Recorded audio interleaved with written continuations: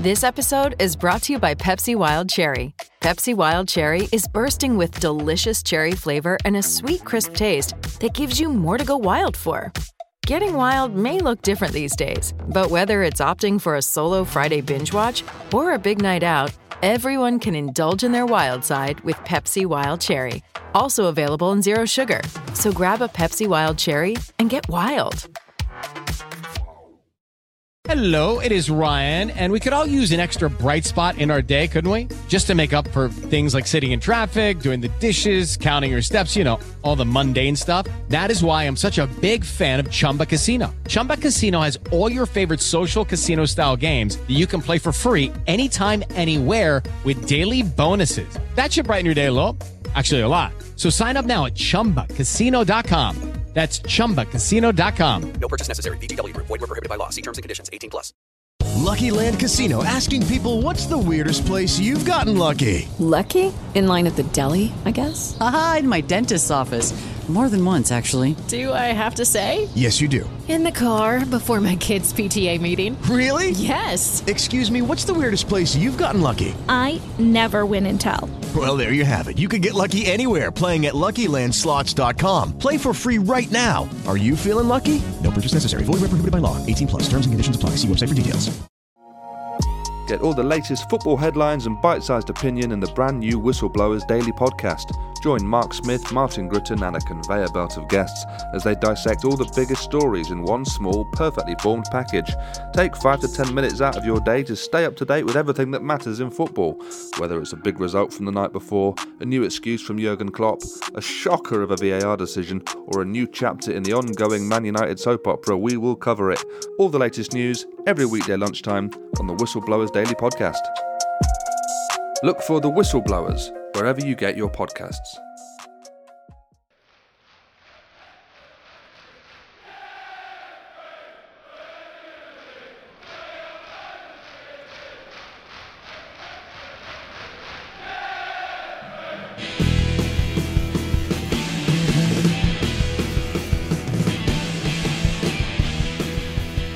And the wheels on the bus go round, round, round, round, round, round, round, round, round. And the wheels, sometimes they just fall off a little bit. Luckily, this is still the Chelsea podcast, but I've got a couple of wheelwrights in today who are going to help us get back on course and discuss what's gone wrong with the Chelsea wheels. And our first main wheelwright is Mr. Andy Saunders. Hello, Andy. How are you, mate? How are you? I don't know. I'm confused. I feel as though the writing's been on the wall, but it's been avoided, you know. But how's your week? You all right? Week's been very interesting. I mean, it's been Chelsea-wise, it's been a week of two halves, hasn't it? Brilliant performance against Salzburg and terrible performance against Brighton, which I'm sure we'll go into in some detail.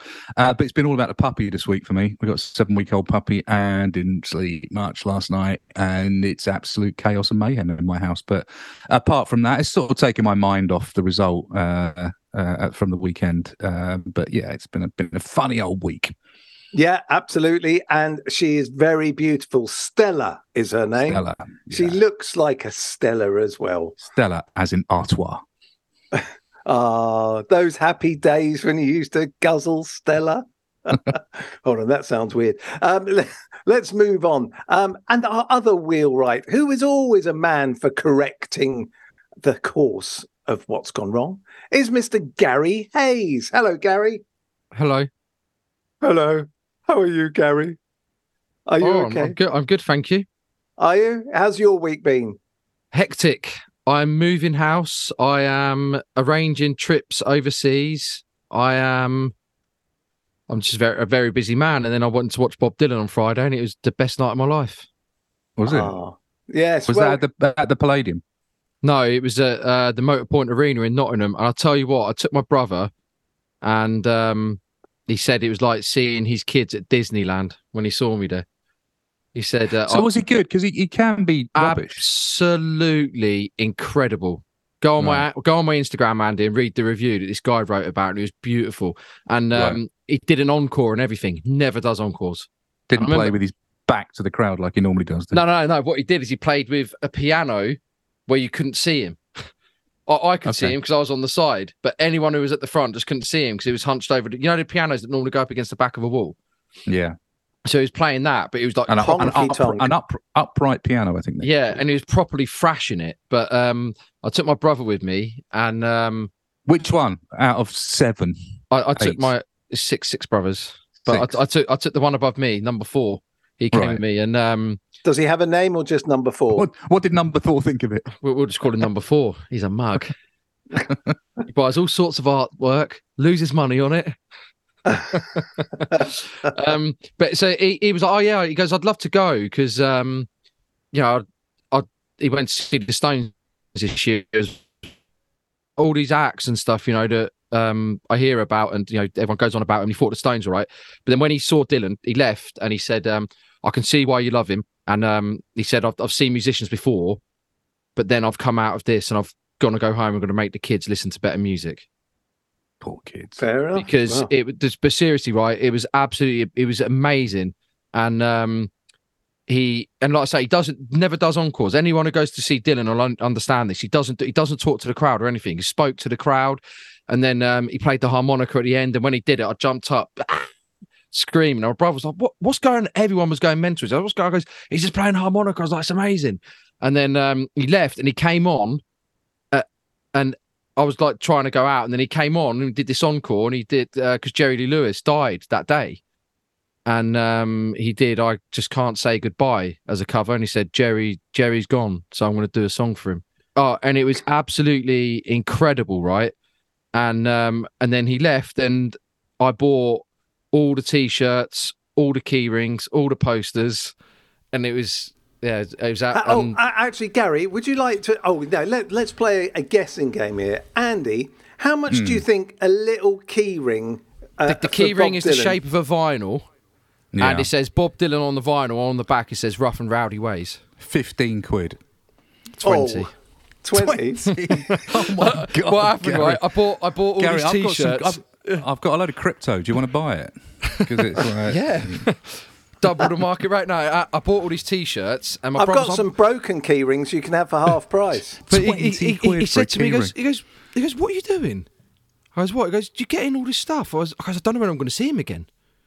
So I bought a Hurricane T-shirt. I bought just a general T-shirt. I bought a Rolling Thunder T-shirt. And then I bought the poster from the night, and then I said, "Dear listener, you don't want to be listening to us talk about the Brighton game anyway, do you? Let's be honest. But so this is much better massive because distraction. I tell you, it is. But this is amazing, though, right? So, and then they were totalling it all up, and then she was like, "Oh, that's like £170, please." And I went, "Oh, I'll get a keyring as well, actually." And she went, "That's one night." I went, 20 quid for the keyring. She went, "Don't you want?" I went, "No, go on, I'll have it." And then I went outside and bought some bootleg T-shirts. It was amazing. Yeah, it was just like... And then Brighton happened. Yeah, well, Andy, can I ask, is it people like Gary that have made the music business survive? Oh, yeah. I mean, look, let's be honest. The music industry is surviving on its catalogue at the moment. It's certainly not surviving on new music. And it is mugs like Gary that will, definitely keep the executives in cigars because that's definitely the growth area. You shouldn't be buying those bootleg T-shirts. That's gangsterism, Gary. That's taking the money out of good, honest merchandisers. Well, I think I've spent 190 quid inside. Yeah, but it could have spent 240 quid inside instead of going and buying. But then, and so I'll tell you why though. I went out. The band, Bob's not getting any money off of those T-shirts on the pavement. No, of course he's not. But I went out and I saw You disgust us. And I saw the T-shirts, and the reason I bought this T-shirt was I've always wanted a really cool Highway 61 Revisited T-shirt because it's the best album ever made ever, and that's I named my business after that album because it's my favourite album ever. So when I saw the T-shirt, it was actually a really good print of it as well, and I was like, I'll get it. So it's £16 for the T-shirt. Mug. And you should really have seen if they had another album, Street Illegal. There, that's the one. See what I did there. Have we literally got any listeners left? Because no. So let's go back to it. Kerry, let's leave this behind. All right. Okay. Well, he asked a question how my week's been, so I just answered him. Yeah, I'm sorry. Unfortunately, we all now know. Okay. And there you go, wearing a Chelsea FC shirt, which is probably knock off anyway. It was a freebie. Andy, we go back in time a few days. Salzburg away. Now, this was a curious old setup. We weren't quite sure what to expect. We'd had an amazing result with Milan, but Salzburg, they got a draw out of us at Stamford Bridge. They worked out how to play against us. We were slightly concerned that this was going to be a tough old game, weren't we? Little bit, yeah. And then when we saw the lineup and we saw what looked like Cucurella as a centre back and Sterling and Pulisic as wing backs, we were like, what's this? You know, Pottermania. I mean, he really is turning into Tinkerman Mark II, isn't he? And I was, don't know about you, but very, very concerned about that particular strategy and lineup. But actually, I think in places that was the best performance of the season under Potter, to be honest. Yeah, and Gary, do you think this experiment that we've got going on, which seems to involve Thiago Silva just playing all the time and Cucurella as a centre-back, and now he seems to have picked on Sterling and Pulisic as his wing-backs, it works brilliantly in certain games, but as when we come to Brighton, there is a deep flaw with it which you can't get back. And we have seen this problem through the Villa game, the Brentford game, the United game, and he's been changing things early. Are you worried about this as a formation with these players or these types of players? I'm worried about it with these players, and that's because it's square pegs, round holes, right? I think, look, I don't want to defend Potter for the sake because he's the Chelsea manager. I think if he was the United manager, he'd be laughing and would be criticising. But you have to caveat it with the fact that his 3 first-choice defenders, he's only got one of them at the moment, right? So he's having to play Cucurella where he is. He's having to play Chalobah ahead of Fofana, right? Because I think that Chelsea's strongest defence is Koulibaly, Silva and Fofana. Are we in agreement on that? Yeah, but also as well, you can add Reece James to defenders. Oh yeah, as well, but I'm just talking about just the back three, though, right? But back three. But then when you go further forward, you take Kante out of it, you take a half-inch Kovacic out of it, you take Reece James out of it. So I can understand. It doesn't mean that it makes a 4-1 defeat any easier to stomach, but let's keep on the Salzburg game though first, because this was when it actually works like this. Oh, right. Okay, sorry. Yeah. Okay, so, but then, look, Salzburg aren't Brighton. Brighton would walk away with the Austrian league that, like, Salzburg are. Yeah. So and Brighton are a better team. Look, there was some method in the madness, wasn't there? Because what we found was Pulisic and Sterling getting forward, creating opportunities, a lot more fluidity up front with a front two of Havertz and Aubameyang. Look, it looked on paper like it wasn't going to work, but it seemed to work. But Gary's right. You know, they're a bit of a pub team, aren't they? We should never have drawn against them in the first place. We should have. They're sort of like a Wolves or someone like that. They're not a really bad team. They're just a lower ranked Premier League team, I'd say. They're perfectly fine, but they were they shouldn't be any match for us. Not with the talent that we've got. I don't think in the long term, as Gary says, that Cucurella, Sterling, and Pulisic should or would be playing in those places if we had any of the players that he mentioned available. And you know, he has been a little bit hamstrung by injuries, and he is trying to find creative solutions. It did work against Salzburg. It didn't work against Brighton. I mean, I don't think there's a lot more to say than that. No, exactly. And it's obviously a positive move, isn't it? I mean, the idea is if you can get through, suddenly you've got 6 attackers up there who all know how to attack. So if you can get through the space and through the midfield, it does set you up. Look, Pulisic's not a wing back. Sterling's not a wing back. Exactly. You know, Sterling has suffered. But if I was Raheem Sterling right now, I would be incredibly miffed because he started the season not exactly all guns blazing, but he was probably one of our better players. Tuchel's gone and Sterling's just gone with him. He's just disappeared. And that's not because he's a bad player. That's because he's being completely misused. Yeah, he is being misused. But I mean, what are his options though, Gary? I mean, he can play, he can play Azpilicueta there. He could play Ruben Loftus-Cheek there. I would be playing Loftus-Cheek as the right wing back. We've seen that he can do it. We've seen that he's explosive enough, he's strong enough. Doesn't mean he's the long-term replacement, but he's a better option than Pulisic. Yeah. Much better option. What do we get, Kerry? You're a big fan of Pulisic. You've nailed your colours to the Pulisic mast in the past. What's your view on him at the moment? Well, I think he's ending up suffering much like Sterling is, in the fact that we've seen glimpses of Pulisic when he's in that last third of the field do things we haven't seen him do for probably 2 years in the last few weeks. When he's come on, he's taken players on, he's dribbled. But now I think he's so confused about that position of wing-back, as is Sterling, that they know that this idea that, don't worry, I want you to go forward, doesn't work. And I think you're going to see both of these players suffer for different reasons than, say, Pulisic was suffering under Tuchel. So, yeah, I am concerned that you can play a player into bad form by doing the wrong thing for him. Well, I'm sure. Sorry to interrupt, but I'm sure that he's had the conversation with both of those players and said, "Look, you're just going to have to play this role for me at the moment. It's not where I want to play you. It's not where we think you're the best position for you. We're not sure this is where your strengths lie, but we don't have an awful lot of options. We think you can do a job here." I mean, he's had that conversation with them, right? I mean, they know that this is not them being locked into a position that they can't play. I mean, presumably, as professional footballers, they'd be happy to go out there and do the job if the manager asked them to do it. Yeah, I just think they are aware of their limitations, and that concern seems to translate. And that's what concerns me the most, is that they know they're useless at defending. I mean, there are classic examples. Again, we'll talk about the Brighton game when it comes up.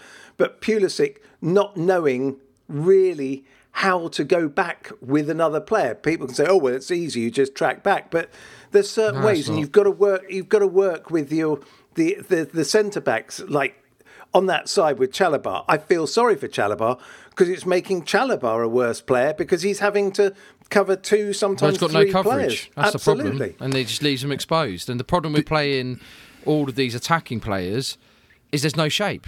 There's no defensive shape, but then equally there's no attacking shape. No, people are getting in the way of other people. And then they're not getting in the way of other people at the back because there's just too much space. And it's just sort of like that idea where everyone's like, "Oh, I'd love to have a team of 11 Lionel Messis." Well, this is why you wouldn't.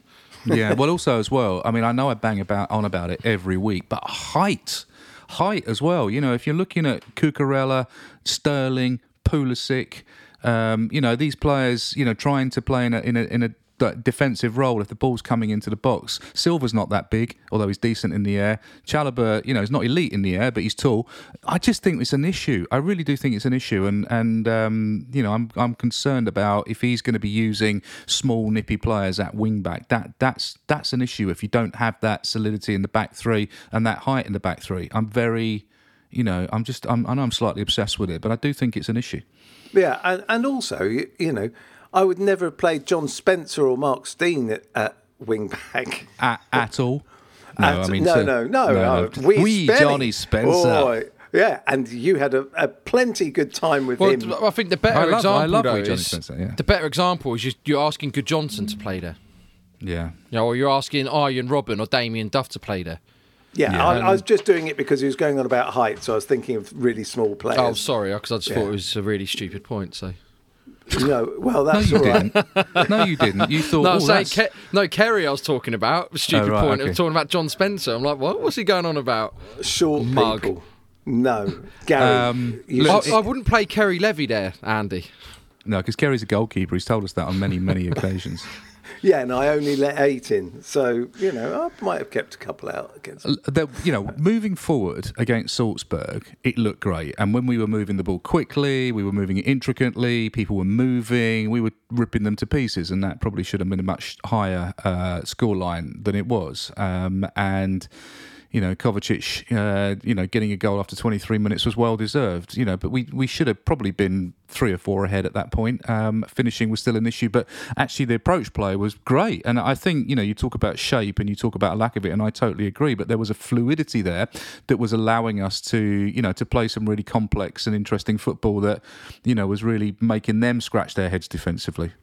Do you think also that central midfield that we had of Gallagher, Jorginho and Kovacic worked in a way that things didn't work properly? And maybe Jorginho showed for me, I have to say, Jorginho has been the surprise package under Potter in the fact that we've seen him alter as a player, that a lot of people have got an idea of Jorginho, but we have seen through this season how he's changed from one manager to another. And we've talked about that in the past here.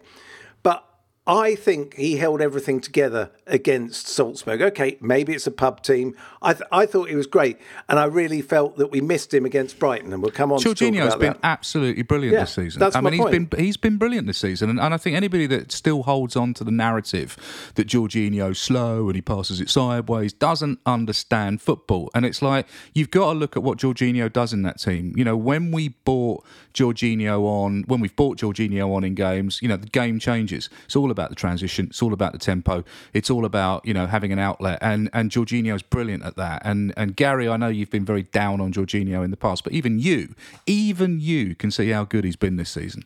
Well, I've said that to Kerry. Yeah, he has. I was the one that alerted Kerry to it.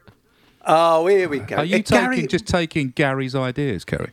Oh, yeah, you know. That way lies madness. Yeah, because I will be buying key rings for 20 quid. 25 to you mug. Exactly. No, I mean, it is an interesting thing, though, isn't it, Gary, that Jorginho has shown how he can change and shows that he does seem to do. He hasn't really changed that much. He has changed. I don't quicker think he in possession. has. Yeah, he is. He's not being as. He still does it. Takes too many touches, but he's being a lot more aggressive with the ball. Well, okay, but I see that as a kind of an improvement rather than a change. Do you know what I mean? I don't think it's a deliberate tactical thing for him. I just think that I don't know whether he's Potter said this is what I want you to do and he's doing it, or whether possibly whether Chelsea are playing that way and he's sort of brought it out of him in a different way. I don't know, but he's certainly doing something different, and long may it continue, because I don't look at any Chelsea player and think, you're a mug, get out of my club. I want every Chelsea's player to be brilliant, and it doesn't matter if I like them or not. Because if they're doing a job, then Chelsea are winning matches. So credit where it's due. He's been very good this season. I've got no problem saying that. Still get people at the ground shouting abuse at him because they're still clinging to their narrative. You know, he's the lightning rod for everything that's bad about the team. You know, if it just really annoys me that people just can't take a step back, look at the individual performance and make a decision on that. You could come and sit with us. We're all Jorginho lovers. You'd love it round us. You're obviously sitting in the wrong place, Is it though? Mate. Are they Jorginho lovers around you? There's no real haters around there. I don't really hear anyone complaining about him. No. Right. Well, that's good, because I've got a few around me.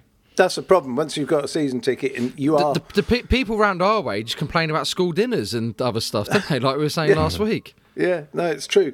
All right, well, look, this is probably going to be the last real positive moment of the podcast. The 2 goals, sublime, weren't they? Kovacic... extraordinary strike, wasn't it? Because at first when you looked at it, you thought, oh, he's really off balance and he's got it on the outside of his foot. And then you look at it, it was absolutely extraordinary balance. The way he got his body into that shape to hit it so sublimely. What did you make of those goals, Andy?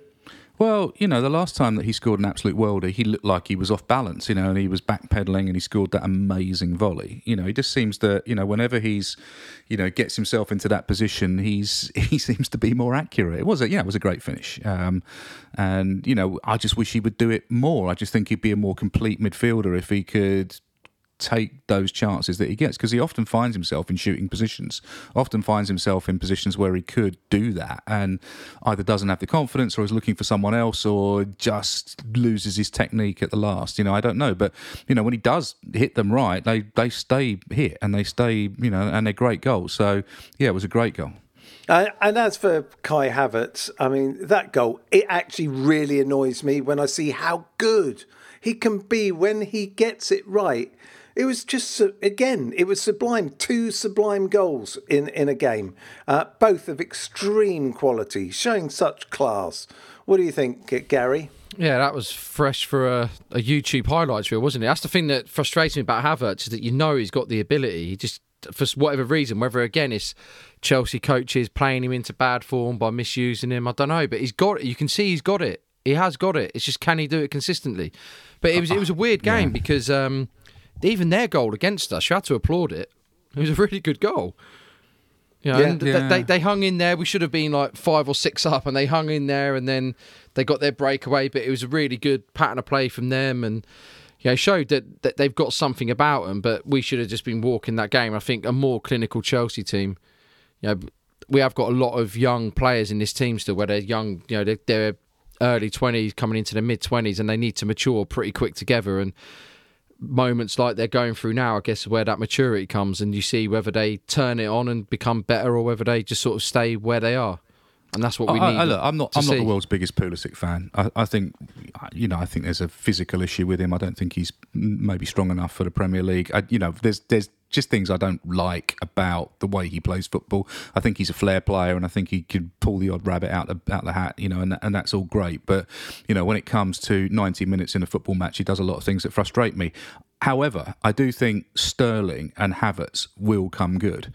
And I think they are probably victims of where they're being played at the moment, and victims of the way we are playing, and perhaps victims of the fact that we don't have players around them that are bringing the best out of them. And Havertz, persisting as a false nine. I mean, he's scoring goals and he's scoring worldies and he's winning us games, and he does that. But Gary's right. There should be another 70% for Kai Havertz. He's a brilliant, brilliant player, and I just think, Potter's job for me is to take those players within our squad, whether it's Havertz, whether it's Gallagher, whether it's Mount, whether it's Sterling, doesn't matter who those players are, and play them to their strengths and get the best out of them. And at the moment, that's not quite happening. And as I say, we'll put a lot of that down to the injuries that he's got and the fact that he's having to cobble together teams. But, at some point, he's going to have to look at those, I think, world-class players, or certainly, elite players, and get the best out of them. Yeah, no, I'd agree. Well, look, we should go to the break in a minute, and then we'll be back and talk about the Brighton game. And don't forget to listen at the end of the week when our second pod will be up, where we'll be talking about the Arsenal game. Right, let's go to a break, and then it's going to be a cheery 10 minutes or so afterwards. Hey, it's Kaylee Cuoco for Priceline. Ready to go to your happy place for a happy price? Well, why didn't you say so? Just download the Priceline app right now and save up to 60% on hotels. So whether it's Cousin Kevin's Kazoo Concert in Kansas City, go Kevin, or Becky's Bachelorette Bash in Bermuda, you never have to miss a trip ever again. So download the Priceline app today. Your savings are waiting. Go to your happy place for a happy price. Go to your happy price, Priceline.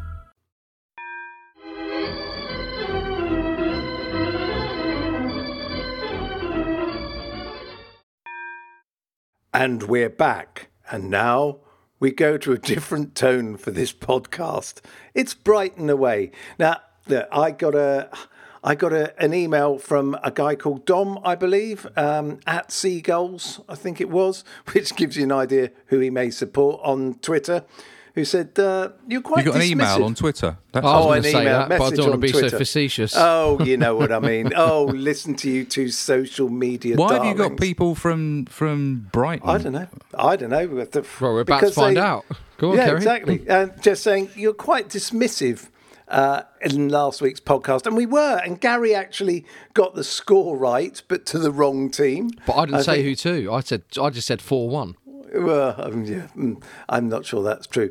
And we were quite dismissive. This was a game we expected us to go and win.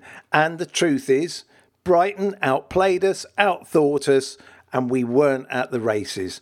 Now, it was the same principle in place.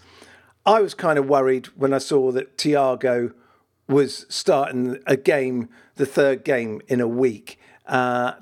That kind of had me concerned, but I thought, well, it's probably going to be all right. What did you make of it, Andy, when you saw the team? Well, as I said, the performance against Salzburg was very good, and it looked like there was a fluidity in that team that really played to what we're good at, which is skillful players doing skillful things on the ball. So when I saw it, I did think, Cucurella again. I just don't think he's a centre back. But part of me was thinking, well, it worked on Wednesday, so maybe. So I was sort of holding back a little bit of judgment, but part of me was thinking, I'm not sure that this wing-back wing-back pairing of Pulisic and Sterling and Cucurella going to work against a Premier League side. I just had a bad feeling about it. But, I was prepared to be wrong about it. I was wrong about it, obviously. We were all 90 wrong. minutes later. Yeah. Yeah, absolutely. And Gary, when you look back at the game and what happened, was this everything coming home to roost that we're kind of worried about? I guess there's an element of that, but I watched it back earlier because I was doing some DIY, so I listened to it on the radio on Saturday, and I just couldn't stomach watching it. I thought I better watch it for doing this. I watched it back, and it was sort of like visualised what I thought I had heard on Saturday, which was Chelsea getting found out by a team that was playing on nothing more than. Yeah, don't get me wrong, Brighton are a good team. We've seen that, we know that. And the fact that we've got the manager at Chelsea that I think we like while he's working stuff out, but we like what he's trying to do. What they're doing is doing what he instilled into them, right? So we know what they are. But that was a team almost like of players playing to prove a point to a manager. The whole club, the stadium, the new manager wanted to get one over on him. Everyone just wanted to do it, and Chelsea fell for it. Even, you look at the passive play where players would just like sticking a little boot in as Brighton players just running right through them. They were just playing on pure adrenaline. I think that when Chelsea play them again, this doesn't happen. I think it was just a one-off freak result, and everything fell their way as well. Loftus-Cheek's own goal is just absolutely incredible. You hear about an own goal and you think that someone's done something stupid. The chances of that going in, 99 times out of 100, it goes over the bar. And we got the one time it went in. Chaloba's own goal goes in, and you look at it in the second half when Mount broke through and he crossed it, and Christian Gross did the exact same fit. Christian Gross, what's his name? Anyway, that's the former Spurs manager. Gross, Pascal Gross. He deflects it in the same way as Chaloba, but it just happens to hit their keeper who doesn't know anything about it. And it's exactly the same thing. So I think overall that Chelsea were very unfortunate and we had one of those days, but at the same time Brighton were very good and they picked apart the problems that Chelsea have suffered from. Yeah, and really you have to highlight the areas that didn't work was playing Cucurella at that side of the three-man defence. It just doesn't suit him.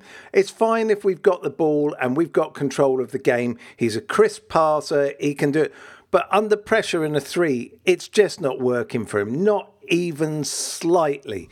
And then no, it isn't. And also as well, it's important to note about Cucurella. A lot of people are down on Cucurella. What a waste of money, what a terrible signing. We haven't seen him in the position that we've bought him to play in, which is at wing-back probably, and he needs a run of games there before we make a judgment, because I remember when we played Brighton last year and he was absolutely brilliant, took us to pieces, and him and Chilwell should be fighting it out for that wing-back place. Give players time. Yeah, give the players time, and certainly don't judge him on playing at centre-back. That's a bit like, judging, Mason Mount playing at centre-back. It's not his position, let's see what he does when he's playing at wing-back, and if he's terrible at wing-back, then by all means say he is. But, at centre-back, it's just I know he's played there before, and I know that Potter likes him there, but it's just not his position, obviously. And it's like judging Kai Havertz when he's playing as a false nine. I was about to say the same thing. Yeah, exactly. It just doesn't work. I mean, what is it? Why do we keep persisting with this? Is this because... Well, he's doing it because he's got to. That's what we're saying at the top of the show, right? He's got players, key players. You think we've got £110 million worth of defender on the treatment table right now with Koulibaly and Fofana. They're meant to be playing alongside Thiago Silva. They're not meant to be on the bench or in the stands. They're meant to be playing. Both are injured. So Cucurella shouldn't be playing there. Yeah, and then our goalkeeper went and got injured as well. So I mean, it's just defensively, it's all over the place. And then you add Reece James into that, and then you add, blah blah blah. You had Kante in there. Chelsea just don't have any shape at the moment. But hold on. My point was about Kai Havertz, and we've got two strikers that are on the bench who could have started that game. There's only another 10 days of this first half of the season to go. We should be getting everything out of the players and playing them. And I just think it's unfair to Havertz to play him there. It just doesn't work for him. And, Lampard knew that, and then Tuchel worked it out. It doesn't work. But this is the one thing. But he scored in midweek. Yeah, but this is the thing. Yeah, but he wasn't playing as the false nine in midweek, was he? He did score against Brighton, to be fair. He did score. Yeah, it was a lovely header. But what I'd say about Potter is, I know I've sort of come to his defence a little bit by trying to show a bit of understanding, and with Cucurella, you have the same, right? But the one thing is I don't know whether it is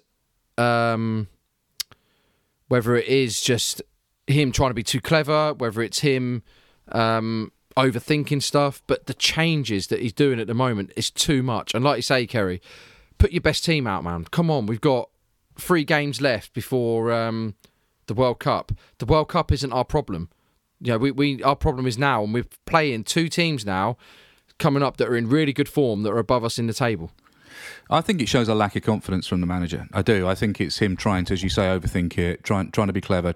I don't think it's coming from a place of arrogance. I think it's coming from a place of slight insecurity about your best team. And I think it's because Mourinho with these are untouchables, or some of the other managers that we've had that would pick the same team week in, week out, rightly or wrongly, that to me was confidence. It was like confidence in those players, and I don't think he's quite got the confidence in the players or the shape at the moment. Hasn't figured it out, but he needs to do so quickly. He can't keep doing this. He can't keep playing players out of position, not getting the best out of these extremely elite players, and losing matches. Otherwise, he won't last long. I don't care how different Bowley is to Abramovich. Ultimately, it's a results business, and if he doesn't get the results, they'll move on. I think after the World Cup, though, I think we see a different manager. I hope because he was fortunate in unfortunate circumstances as to why he had time before playing his first game as manager. But I think he's got so much going on there. There's been so much change this summer at Chelsea in terms of the dressing room, forgetting everything else at the club. And he's working out how this team plays. He's working out his best. He's working out his untouchables. He knows Mason Mount is an untouchable.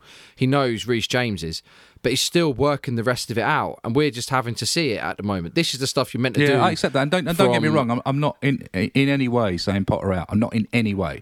I'm very much all for giving him as much time as he needs to sort that out. I'm just saying, from the type of club we are, we are one of those clubs that doesn't give managers huge amounts of time. I can't imagine that the new owners are going to just give him unlimited time to figure this out. No, sure. I having watched Arteta struggle, at the beginning of his reign really badly, and all of us going, surely he's got to go now. Look where he is now. But that's because they had a structure, and that's because they went, look, we believe in what we're trying to do, and that's where Potter is at the moment. Is that, look, I'm inheriting a lot of problems here. Yeah, problems that were from previous boards, or he's in. And again, I made this point about Tuchel, but I make it for Potter now. Is that players were signed in the summer by Tuchel, but he's playing with players that go as far back as Conte. Yeah, I know. Yeah, so it's that's Conte, kind of what I'm saying. That's what I'm saying. Sarri, Lampard, and Tuchel. He's dealing with 4 managers worth of players, and he's also trying to impart his own philosophy on that. It's going to take time, and what you need that structure behind him, which is why you see the positive stuff happening off the pitch with sporting directors and recruitment guys coming in, and there's a structure being put there to support him so that they can work through it. It's kind of what I'm saying. I'm not saying that that he needs to go. I just know how nervy owners get, all owners, not just him. It's a rare owner that just kind of lets it slide.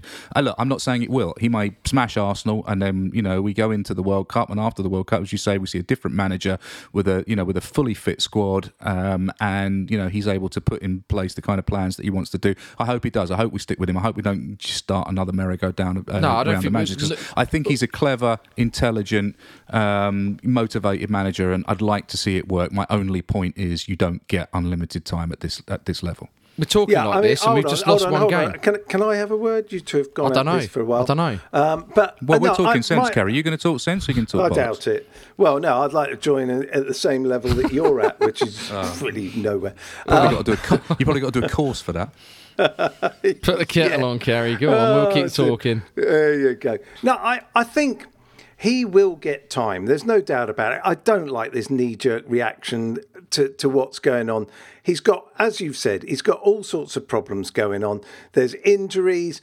He's learning about his players. What he probably didn't understand quite at a level of club like Chelsea is how under the microscope you are when things go wrong. That actually everything is accentuated and highlighted. You can't get away with I'm not saying you get away necessarily with bad performances or not getting the right tactics together or the right team together at a, dare I say, a lower level. But he is discovering that people go, hold on, we're going to analyse this, because he also said after the game that he felt as though he got the starting lineup wrong. Well, he's now said that for the last 4 games, and he's changed things usually pretty early. Interestingly, he didn't change everything at half-time, particularly. He changed formation, but not the players. So he is understanding that he believes he's making mistakes with his players. But that has to be part of the remit. He's had no pre-season to get to know these players. He's understanding and learning about these players in really recovery time between games. He did get, 3 weeks in the middle of the Queen dying to basically have a pre-season? Just want to pick you up on a point of order on that one. He did get a certain amount of time. Yeah, but it's still not a pre-season. But yeah, point taken. No, it's not. And listen, nobody's calling for his head, certainly on here. Nobody's saying that he needs to go. I'm just saying that, he's had 2 games where we have dropped points in injury time, through a lack of being able to hold a lead. Now, obviously against Spurs, that was a bit of a robbery on our behalf. But Man United, he was a manager at Spurs. Tuchel was. Oh, Tuchel was, you're right. Sorry, yeah, getting that wrong. But it's. I don't think. As I said, I wish I could be at the level that you two are at. Clearly, Kerry. Come on. I don't think that that we have looked incredibly convincing throughout his time here, which is why I think the Salzburg game was an interesting game, because it was one game where we actually looked really good. So I think he's still yet to win a lot of people over in what his philosophy is. But, we keep going back to this idea of he hasn't got the personnel that he needs to be able to execute his vision. I mean, I think we're all agreed on that, right? Yeah, I like what he's trying to do, though. You can see, it doesn't mean that it's working, but you can see what he's trying to do, and that's what I like, right? And like I was saying when Kerry, when we were hogging the mic, Andy, and Kerry got back in, but he's lost 1 game. Come on, everyone. Yeah. I'm not saying us. Not looking convincing throughout a lot of those games. But then we have at times and we haven't at times. So we've lost 1 game, and in that period, we kept 7 clean sheets in a row or whatever it was. And we didn't look particularly convincing at certain times. But then you look at Man United, the game went the way it did. Sorry. Leon, you're going to have to edit that.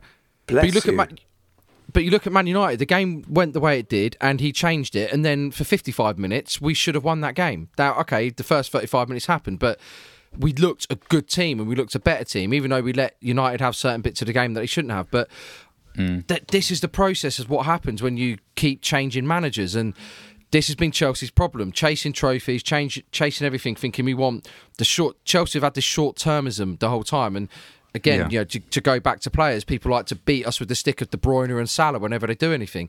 They're where they are because of short-termism, but short-termism delivered us trophies when that happened, right? And Chelsea are where they are now with the managers and the system because of short-termism, and until they get over that, we're going to keep seeing this.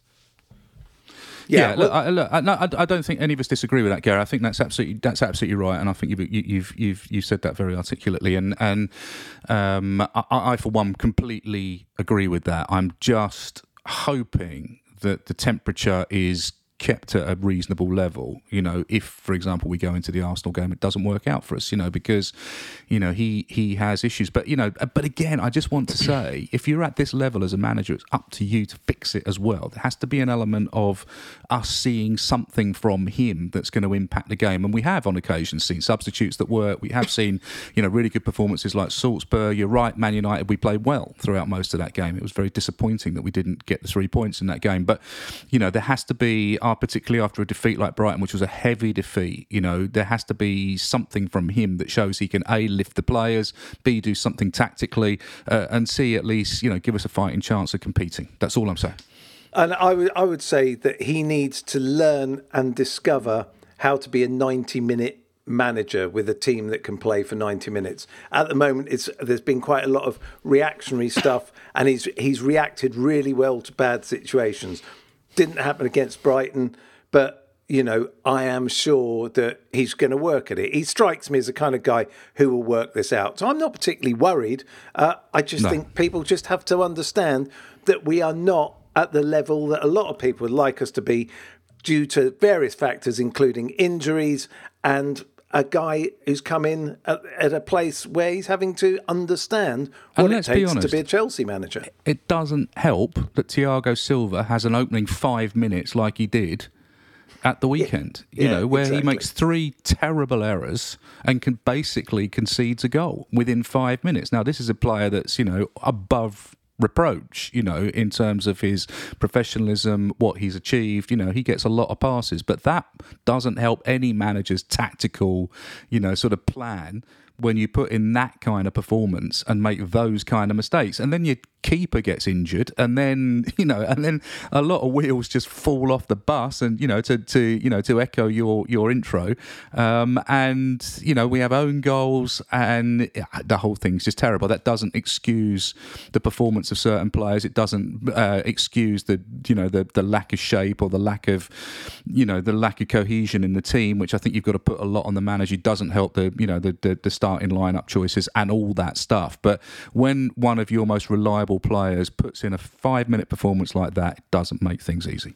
No, exactly. All right. Well, look, I think we should probably leave the Brighton game there, because we should look forward to Dynamo Zagreb, which Chelsea billed as a crucial Champions League game this week. Really? Yeah. Okay. On what level? Then they changed it. Crucial that they can sell some more merchandise and beer. Key rings are in at the moment. Yeah, they've got all the mugs like me turning up. Exactly. The one thing I think is going to be fascinating about the Zagreb game. So crucial that you're not going, by the way. Yeah, exactly. Either of you. No, I'm going. I've got a press seat again. Oh, you got a press seat, right? Okay, fine. I've got your tickets. Rubbing shoulders with the. Was it the fifth estate, the fourth estate, whatever they get called? Yeah. Can't remember. I'm not part of it anymore, gladly. With the Zagreb, I'm looking forward to seeing who gets a chance. I mean, the thing that I was really hoping might happen is that some of these younger players will get a chance. Now, on the bench against Brighton was this guy that I've been talking about, Amari Hutchinson, this young kid that When have you talked about him? Well, when you haven't been here, because you've been on holiday. I think Gary will stick up for me. We poached him off Arsenal. He's an 18-year-old kid. He's been doing really well in the under-18s, I think. Been scoring, looking a very decent player. And he was on the bench against Brighton. There's talk. What does he play again? Sorry, say it again. What position? He's an attacker. I think he's wide right, I think. Is his main position. But yeah, he's looking like a useful prospect. And it's great if these kids can get a chance. I mean, we've seen it with players and then you never see him again. But by all accounts, he's got something special about him. I mean, how do you see it panning, Gary? Do you think this is going to be completely... Yeah, because we've qualified as winners, so it really doesn't affect us, does it? No, see, this is what I was surprised about with Brighton. I thought we'd play the best team against Brighton and say, guys, go out, give me a game here because I need it, because I know what's going to happen. And then you've got the week off ahead of Arsenal. But he's going to have to play some players into form, hopefully, in this game. I don't see the need to play youth team players at this stage when you got 3 games for the World Cup. It's not like you got a big run of 4 games, isn't it? Because we got the League Cup as well, sorry. But, I don't know. Yeah, but isn't there a concern that if he plays the top-line players in this, I know what you're saying about playing into form, but if they get an injury, suddenly he's really you have that concern all the time. Yeah, you have that concern all the time. You've got to go out and, as he's trying to learn more about this team, he needs to see them in moments. And I know it's probably, sort of a false positive in that sense because it's a dead rubber game, but these players need to go out and put performance in. Get Brighton out of their system and go out and sort of just smash Zagreb and get some confidence and, get some effervescence back in this team because they were doing well. And then the last couple of results have been a bit of a kick in the nuts and they've suffered a little bit. So maybe get them out there and, whip them up a little bit and get them to go out and have a good performance. Andy, would you say that he should then play a top side against Zagreb? Nah, I don't, because I think with Arsenal coming up, you've got you've got a major Premier League game. I think he needs to treat this basically like a Carling Cup game and play a mix of youth and experience. I mean, there's no reason why he couldn't play a couple of players out there, but it's a great opportunity to bring on Chaka. It's a great opportunity to play Breuer. It's a great opportunity to give Mendy a game if he's not going to be the main keeper. Look, I just think it would be a wasted opportunity when you've already won the group and there's nothing to play for, not to give people an opportunity. Okay, there you go. What do you think?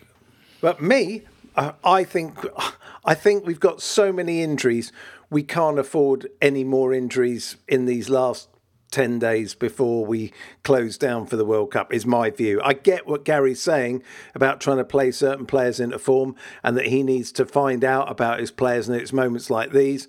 But I just think we are limping our way to the World Cup at the moment, literally. I would say rest players and try players against City, because they're going to do the same. They're going to do the same to us, and really, no one wants to be going through in that game. I think City are going to try to chuck it in Chelsea, because if they go through, I was looking at the fixtures earlier. Whoever goes through in that game, 2 days after the World Cup finals, playing in the Carabao Cup. Yeah, well, that's why I'm saying they've got to treat it like a Carabao Cup game, but to treat the Carabao Cup like just play a good team in the Champions League ahead of Arsenal, and just say, look, you've got the week off now after Arsenal head of Newcastle, because we don't care about the Carabao Cup. We're going to play the kids in that one, and if we win, we win. If we lose, we lose. Who cares? No, but I think it's about having a week off between Brighton and Arsenal that's important, not about between... Don't forget Arsenal playing Thursday. Yeah, but I'm not worried about them. I'm worried about us. But what I mean is that we're still going to have minutes in our legs over what they've got, because they're playing Thursday, and but there's absolutely no reason to, as Kerry says, to take risks with players in a game that doesn't mean anything. It doesn't. There's no point. I genuinely don't think. I mean, I understand what you're saying about playing players back into form, but playing the Premier League back into form, that's what you need to do. Is go out there and put in a performance. Well, we will see what the choices made will be this week. All right, well, look, we are at the end of the podcast, so we should give a prediction for the Zagreb game. Again, as we've said, join us at the end of the week when we'll have a chat about the Arsenal game. Until then, Andy, your prediction for Zagreb? I think it's going to be a fun game. I think it is going to be a lot of players that we haven't seen for a while, or a lot of fringe players. I think it'll be spirited. I think it won't be easy. I think 2-1 to us. Gary, and your thoughts? 3-0. Who to? Don't start all that. To Chelsea. Can I just say as well, actually, I've spoken to a former Zagreb and Chelsea player this week. Who was it, Andy? I was going to bring this up, but you can mention it. No. Zagreb. I don't know. My brain's not working. I've got a puppy brain. The clue is he got the goal of the season in 2000-2001 at Chelsea. And I did a great... on his debut. I did a great... Yeah, I did a great recreation. Shall I tell you how I got... Against West Ham. Shall I tell you how I got in touch with Mr. Stanage? Go on. I was given his number by Mateo Kovacic. Tinder? Mateo Kovacic stepped up and said, did he? You've been swiping right on Grindr, and he deleted you, so here's his number. Brilliant. That's cool. Was he a nice guy? He wanted to do it all over email. I was like, really? So we did it over email. So written questions. Yeah, but he was very nice on messages, and he did it all on Saturday, and I had to finish it on Sunday. Maybe that's because his English is better written than it is spoken. We'll give him that. Maybe he just saw my profile on Grindr and thought, nah. Not into Too weird. Right, well, my prediction for the Zagreb game is 2-0 to Chelsea, and I think it will be a mix of youth and what we've got left. So you're agreeing with me, which is good.